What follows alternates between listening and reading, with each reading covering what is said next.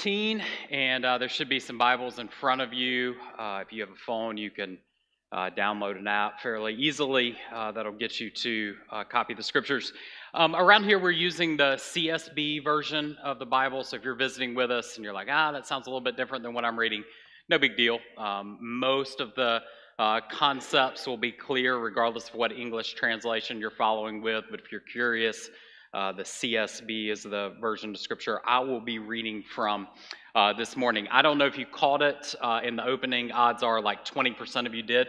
Brandon announced next week we're going to do things a little bit differently, which if you were tracking with the time, you're like, this means Matt's preaching like a 25-minute sermon next week, which you're right. Lord willing, there will be, we're going to let baptism preach some of the sermon for us. And what that means for you in first service is you really get to coast. Like, just show up at the normal time and just hang in here a little bit longer, all right? We're going to take a little bit of an odd intermission after first service. We're going to allow all the second service people to enter, and then we're going to baptize and sing a song together. And this is one of the first times we've done baptism since we moved to 2 services. And rather than like baptizing some people in half and some people in the other half, or like doing a video testimony of the baptism, we're just like, let's try to like get everybody together again. And so we'll see how it goes. It may be a total bust and terrible, and we'll figure out some other way to do it next time. But we're going to experiment with it next week. So come prepared to hang in a bit longer with us. We've all likely been in places where our only motivation to make it through the thing that we were doing was having something to look forward to on the back end. Recess has gotten many a young man through math class, for example, right? Ice cream prompts action from whiny kids. A vacation motivates workers to get up at 6 a.m. consistently. Retirement supposedly makes 40 years worth it. And none of you are thinking this, but an afternoon at the lake makes enduring a church service all the more bearable, right? We're motivated by something on the horizon when whatever the thing that we're doing in the moment isn't all that pleasant or maybe a bit difficult. We are people who need something to look forward to, which things that are not all that pleasant is a bit of an understatement for the world that we live in right now. We sing a song around here that asks the question to which the congregation responds, do you feel the world is groaning? And we answer back, we do. And there have been numerous loud groans since we were in this room together last, not the least of which is a horrific school shooting that leaves kids and teachers dead and leaves community reeling, not the least of which is a report of sexual abuse among churches and denominational leaders that publicly professes what many have known to be true, which is secret sin that is horrific. These loud groans in a broken world testify to the fact that if we are going to endure, we will only endure because we have something on the horizon to look forward to. And these national stories don't even touch the various nuanced pain that each of us carries with us this morning. We feel the groaning of the world and loved ones who are suffering or dying, marriages that are unraveling, mental health crises that are common, rebellious teenagers, broken relationships, lies, deception. The list could go on and on. If we're not careful, all of this pain can cause us to be cynics, or can crush us under the weight of despair, unless God has structured the world in such a way that his people have something to look forward to. And that's what our passage this morning presents for us. It gives us a bit of hope. Not a bit of hope, but actually great hope. Because Jesus holds out for us the promise that a ragtag group of no-names are going to gather for a grand banquet at the invitation of a great king. The last verse in our section from this morning's passage serves as a bit of connective tissue to this idea. Look in verse 24 of Luke chapter 14. This is set negatively. Jesus says, I tell you that not one of those people, and we'll define those people here in a minute, Not one of those people who are invited or were invited will enjoy my banquet. And then if you glance back up in Luke 13, beginning in verse 29, we see the opposite of this. There's some who were invited who aren't going to get to enjoy. And then verse 29 of Luke 13, there are some who are going to come from the east and the west, from the north and the south, and they're going to share the banquet in the kingdom of God. The idea is of an unexpected banquet that provides hope and judgment. This morning I've got 3 points that we'll make from our text, Luke 14, verses 1 to 24.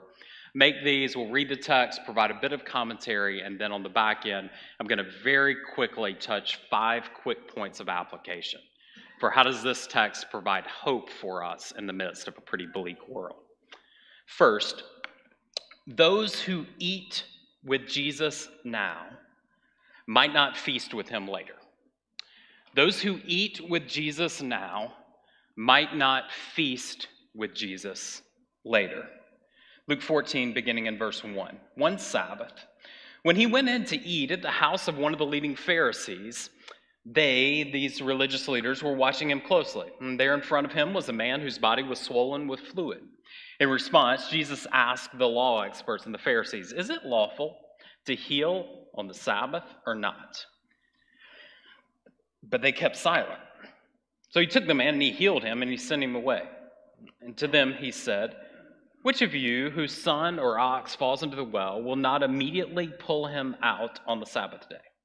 And they could find no answer to these things. Verse 4 is almost funny, tucked there in the middle, right? We have this miraculous act of healing that's become so commonplace in Jesus' ministry that it's mentioned almost as an aside.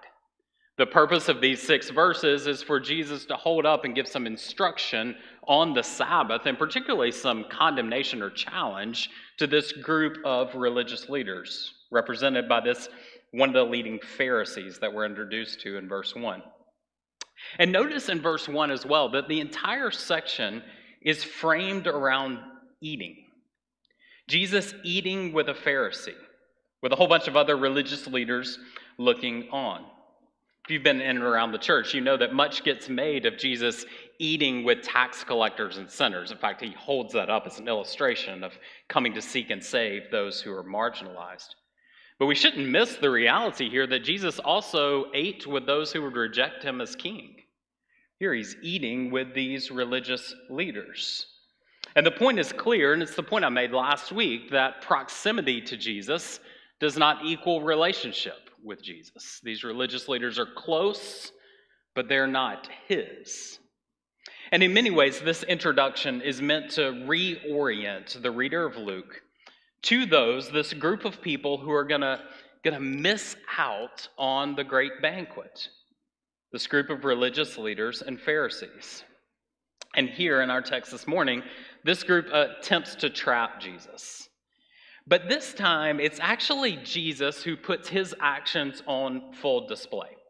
They've been kind of attempting to be sneaky and catch Jesus and breaking a forbidden law. But this time, notice in these 6 verses, it's Jesus who calls the man forward. He notices something here and he uses this as an opportunity for a teaching lesson. Hey, you come and watch. And then he poses a question to the Pharisees about this suffering man. Can I heal him on the Sabbath? Jesus is holding out for them what is going to be a moment of condemnation. And he's doing it in full view. If you've ever raised a 3-year-old, you've seen something like this. They know something that's off limits. And as soon as something is defined as off limits, they're going to flaunt their ability in front of you to see if you're going to hold the line here. Well, here, this is Jesus flaunting his Sabbath ability in front of the religious leaders and the Pharisees in an attempt to trap them. The religious leaders have said that work on the Sabbath was out. But Jesus knows that they've missed the mark. The goal of the Sabbath was to train people to love God and to love one another, to enjoy the good gifts that he's put in the world, and to rest from work and trust him to provide. The leaders here have turned this privilege into a burden. They're worshiping the law they've created rather than the God to whom the law was meant to point. In other words, they are eating with Jesus, but they are not feasting on relationship with Jesus.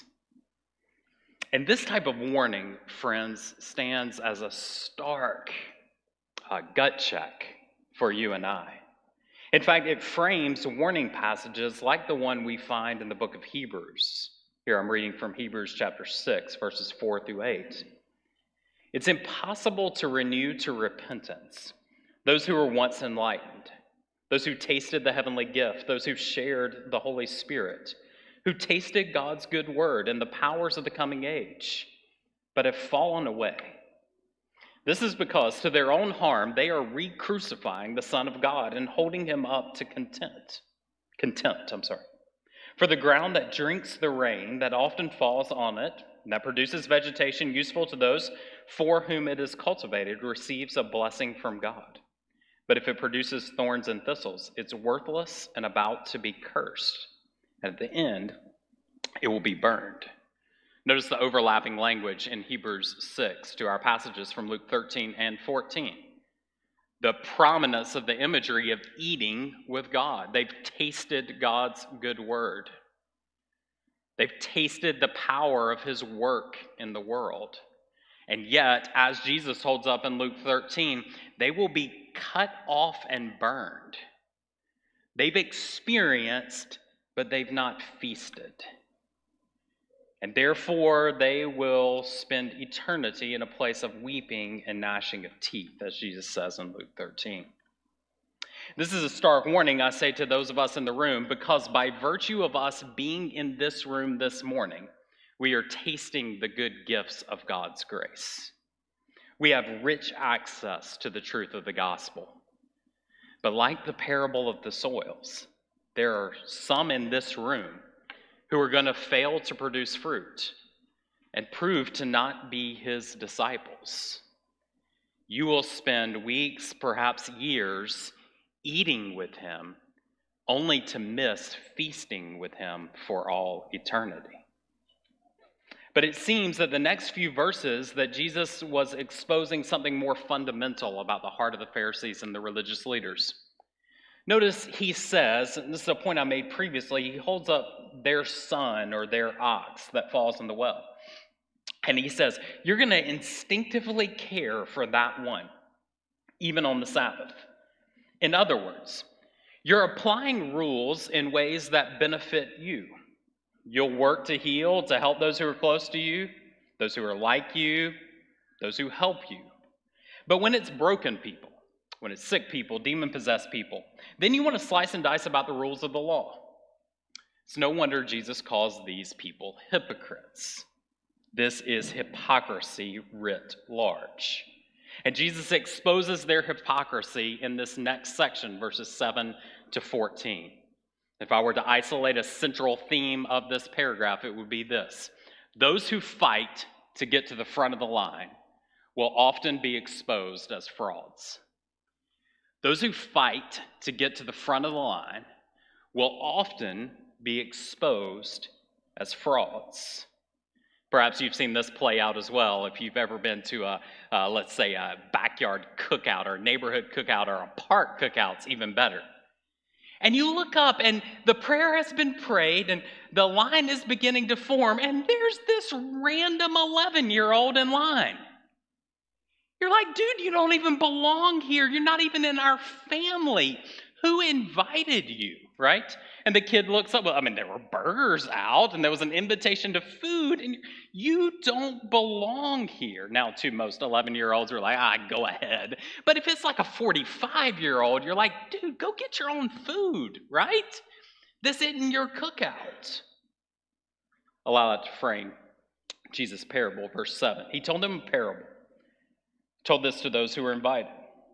When he noticed how they would choose the best places for themselves.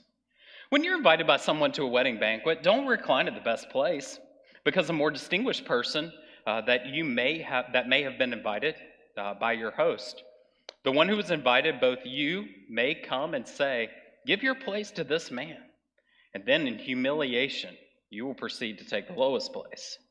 But when you're invited, go and recline in the lowest place, so that when the one who has invited you comes, he will say, "Friend, move up higher." You'll be honored in the presence of all the guests. For everyone who exalts himself will be humbled, and the one who humbles himself will be exalted. He also said to the one who invited him, "When you give a lunch or a dinner, don't invite your friends, your brothers or your sisters, your relatives, or your rich neighbors, because they might invite you back. Then you're going to be repaid. On the contrary, when you host a banquet, invite those who are poor, maimed, lame, or blind. Then you'll be blessed because they cannot repay you, for you will be repaid at the resurrection of the righteous." The picture here is a formal banquet. We're not talking a backyard cookout. We don't have a ton of these settings in our society, at least not the kind that most of us would be invited to. But you imagine a formal dinner, a distinguished banquet that's arranged with the most important people in the front and the least important people in the back.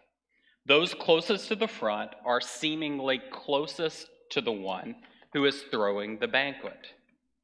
So in verses 7 through 9, Jesus pictures someone who saunters into the banquet and takes the seat of highest honor.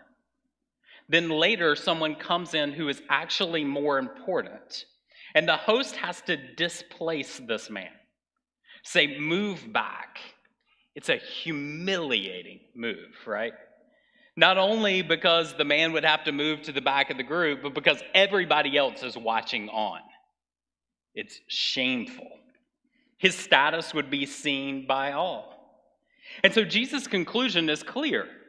People should take the back. They should take the last seat so that when the host shows up, he invites them to move up. He honors them. The host shows their value by honoring them. They don't honor themselves. Or in verse 12, Jesus warns against inviting people to a banquet who deserve to be there. People who have money, position, or power. So then when they get invited, they flip the invitation back to you. They invite you to their party. You've probably had this happen to you. Someone does something nice for you and you think, junk. Now we got to have them over to our house, right? They invite you to a nice party and they pull out the fine china, everything's set up well, and you're like, man, we were planning on reheating some burgers and dogs and having you guys over, right? There's pressure packed in these relationships. Jesus says the return invitation then is your sufficient reward. In contrast, he suggests in verses 13 and 14 that we should invite people who can't repay us anything, because then God will reward us in his time and his way. The implication of both stories is clear. When you jockey for the front of the line, or when you only invite those who can pay you back, the invitation is actually self-serving. And over time, you're going to get exposed as a fraud. It's going to become clear that the only reason you're doing these things is for yourself and not to honor the great King. Might say it some different ways. People who desperately want to get to the front most often don't deserve to be there. Or said a different way, if you want to look for true leaders in this world or in the church, you need to look in the shadows and not the spotlight. Godly, honorable people aren't those who jockey for positions, and sadly, often, those who jockey for positions prove to be frauds. This is the great danger of the public scandal facing the Southern Baptist Convention at this moment. Sexual abuse is surely a heinous evil. But so too are people who know of this type of evil and protect their power or their position at the expense of caring for those who are weak or broken. Power and position are gifts to be used in service and sacrifice for others, not to self-servingly grandstand at your own position.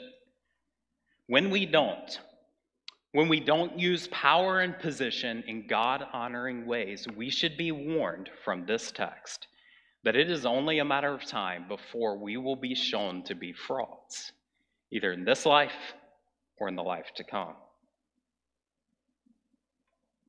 You're seeming to do good simply to promote your own selfish interest.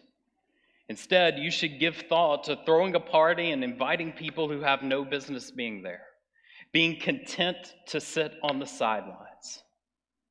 Now, apart from the motive of this just being a nice thing to do, serving others, what in the world would compel someone to throw a party and invite the poor, the marginalized, the blind, the lame? To do such a self-sacrificial action? Luke's glad you asked, because he tells us one final parable that answers that question. Verse 15. When one of those who reclined at the table with him heard these things, he said, "Blessed is the one who will eat bread in the kingdom of God." And then he told him, a man was giving a large banquet, and he invited many. At the time of the banquet, he sent his servant to tell those who were invited, "Come, because everything is now ready." But without exception, they began to make excuses. First one said, "I've bought a field and I must go to see it. I ask you to excuse me." And another said, "I have 5 yoke of oxen. I'm going to try them out. I ask you to excuse me." And another said, "I just got married, therefore I'm unable to come." So the servant came back and reported these things to his master. Then in anger, the master of the house told his servant, "Go out quickly into the streets and the alleys of the city and bring here the poor, the maimed, the blind, the lame." "Master," the servant said, "what you ordered has been done, and there's still room." And the master told his servant, "Then go out to the highway and the hedges, and make them come in," or compel them to come in, "so that my house may be filled. For I tell you, not one of those people who are invited will enjoy my banquet." Third point, those who hunger now might feast forever. Those who hunger now might just be the ones who feast forever. The motive given here in the text for radical deference to others is the picture of God's love for his people. He says that we should throw parties like this because that's exactly what he's doing in his work in the world. In verse 16, he speaks of a group of people who've been invited. These are the ones in the previous story who could repay. Here the mention is likely both the Jewish nation as a whole and specifically the religious leaders and the Pharisees to whom this passage is being addressed. These are the people who had a standing invitation to the feast of God. In fact, one could rightly make the argument that the entire story of the Bible is a story of feasting with God. The story starts with ample provision in a garden. "Every tree I've given you to eat, except one that's off limits. You can eat and enjoy everything that I've provided, and you can do that feasting with me in a pristine world."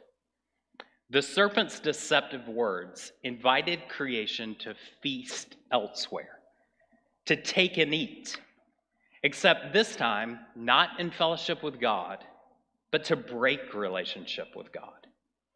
The twin bite of the forbidden fruit testified to the fact that all subsequent humanity would rather dine with the devil than feast with the Father. And this deadly choice continued to play out, often with famine, literally the absence of food, being testimony of the judgment of God. Yet God continued to display his desire to eat with his people, sometimes literally feeding them with bread from heaven every morning. The people of God, the nation of Israel, of all people, should have learned that God is where my food comes from. And yet, in Jesus' day, the people continued their propensity to reject God's food. Jesus himself presents his ministry as bread sent from heaven, sent to satisfy the spiritual hunger of his people. Table fellowship over a meal defined Jesus' ministry, a living picture of the reality that God longed to fellowship with broken sinners. And at his death, He held forward, "Take and eat." A much greater example, bread and wine.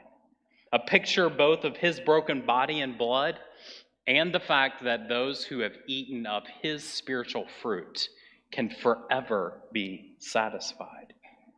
And the coming world is pictured as a great banquet, one in which God's people will forever feast with him and enjoy his presence. There's coming a day when sermons will stop and the full picture of God's goodness will be displayed in table fellowship with the triune God forever. And it's not any old banquet. It's a banquet fit for a king. So who gets to come? Well, it's not those you think. It's not the strong, it's not the religious, it's not the rich, it's not the powerful. In our passage this morning, they've got a whole bunch of excuses. They know the offer of the banquet, and don't miss that reality. But they choose to stay away, and it's silly things. Fields, oxen, a new marriage. It's the cares of this world that keep them from the banquet. Here, C.S. Lewis's masterful quote from The Weight of Glory comes to mind. "We are half-hearted creatures, fooling around with drink and sex and ambition when infinite joy is offered to us. Like an ignorant child who wants to go on making mud pies in the slum because he cannot imagine what is meant by the offer of a holiday at the sea. We are far too easily pleased." So how does God respond to mud pie eaters? Fields, oxen, new marriages. He simply extends the offer to others. The banquet will not go to waste. The food is too good. So when those who are should be stuffed are actually starving, he says, "I will take my food and feed those who are actually hungry." He invites the weak, the marginalized, the broken. In fact, it seems from the text, the invitation is, whoever you can find who will come.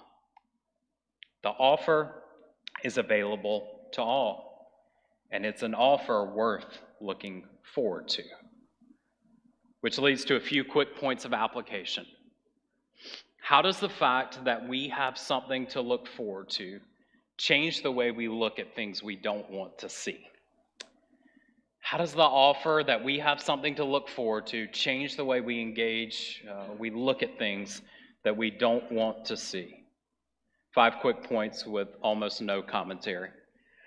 Since we have something to look forward to, we can trust that God will expose all wrong and make all right.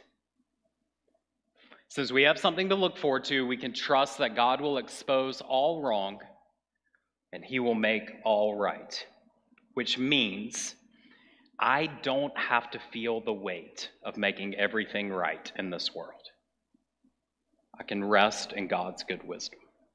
Secondly, since we have something to look forward to, we can humbly acknowledge that many who seem to be first will prove to be last. I can humbly acknowledge that my eyes are deceptive, which means, as sad as it is, that I can be realistic about the hypocrisy of others. Thirdly, since I have something to look forward to, I can invite anyone anytime. I can invite anyone anytime to the banquet, which means I don't have to size up who's fit for the kingdom of God. Compel them, whoever wants to come. Fourth, since we have something to look forward to, I can endure hardship with hope. I can endure hardship with hope. It means that I can move forward with optimism, even if my current situation is frustrating or bleak. And then lastly, since we have something to look forward to, we can create rehearsal dinners for the great banquet while we live on this earth. We can create rehearsal dinners for the great banquet while we live on this earth. That means when I have people over to my home for table fellowship, I can attempt, as much as it depends on me, to make that a little slice of heaven on this earth, where joy and feasting and laughter are normative, where love and kindness are extended. It means when I gather with the church that this can become a little rehearsal dinner for the grand banquet that awaits. Never get there fully, never get there perfectly. We're always going to limp with the stain of sin. And yet, we can have these glimmers of God's grace in the midst of a world of suffering because we create rehearsal dinners for the great banquet on this earth. And I think, friends, that's something like what the Lord's Supper is meant to be. It's meant to be a little snapshot for us, like a rehearsal dinner of what we will ultimately do when we feast with God forever. So I'm going to invite our servers to come. They're going to distribute the elements, just a little wafer and some juice. That for us is a representation, a picture of far greater feasting that we will do one day. It's a meal that was instituted by Jesus on the night he was betrayed, when he held out to his disciples this bread that was broken, this blood that was poured out, that would serve as a representation of his body and his blood. And because this is a rehearsal dinner for the great banquet, those who feast on this meal should be those who have received the gift of salvation offered through Jesus. That you've chosen to bend your knee in faith and repentance, to turn to Jesus, to receive him as your spiritual food. If that's not true of you, during this meal, there'll be pastors and wives in the back, and we would love to talk to you about how you can know Jesus as your spiritual sustenance. If you've tasted and received the good gift of salvation through Christ, let me invite you to hold these elements, and as you hold them, that they would feel weighty in your hands because they remind you of the price that was paid for your salvation, and they remind you this morning that you have something great to look forward to. You've got something really good to look forward to. You've got a banquet awaiting you. And would that stir our affections, joy, and hope in the midst of life in this world? I'll give you a moment to prayerfully reflect. Once everybody has the elements, I'll read from Luke's gospel, and we'll take the elements together.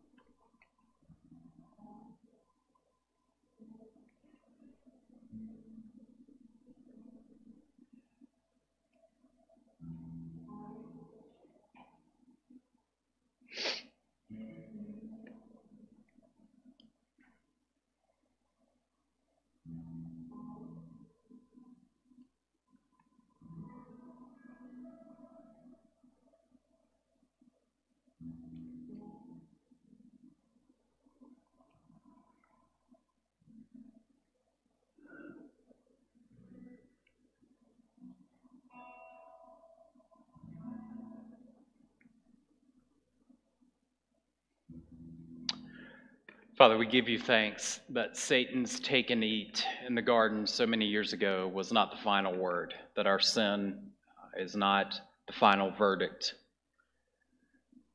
that you sent your Son, bread from heaven, to do for us what we could not do for ourselves. We thank you that his body was broken, his blood poured out to pay the price that our sin deserved. We thank you that when you hold out this meal to us, this take and eat redefines our eternal destiny, and it redefines our hope in this world. And we thank you this morning that it serves as a little foretaste of the taste and eat that we will enjoy forever. Thank you that there's a great banquet that awaits the people of God.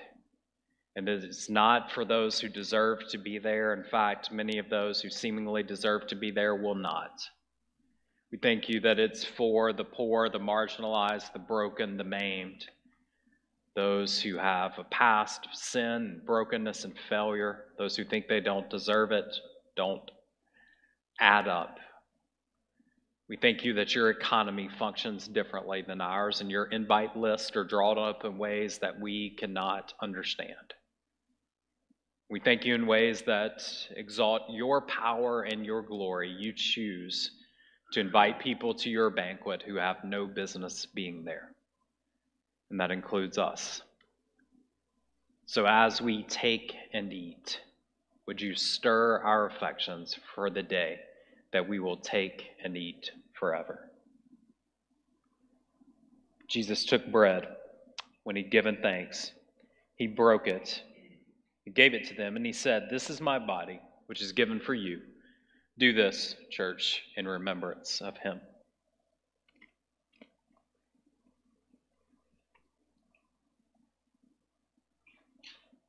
And in a similar way, he took the cup after they had eaten, and he said, "This cup is poured out for you, and it's the new covenant in my blood. Take and do in remembrance of him."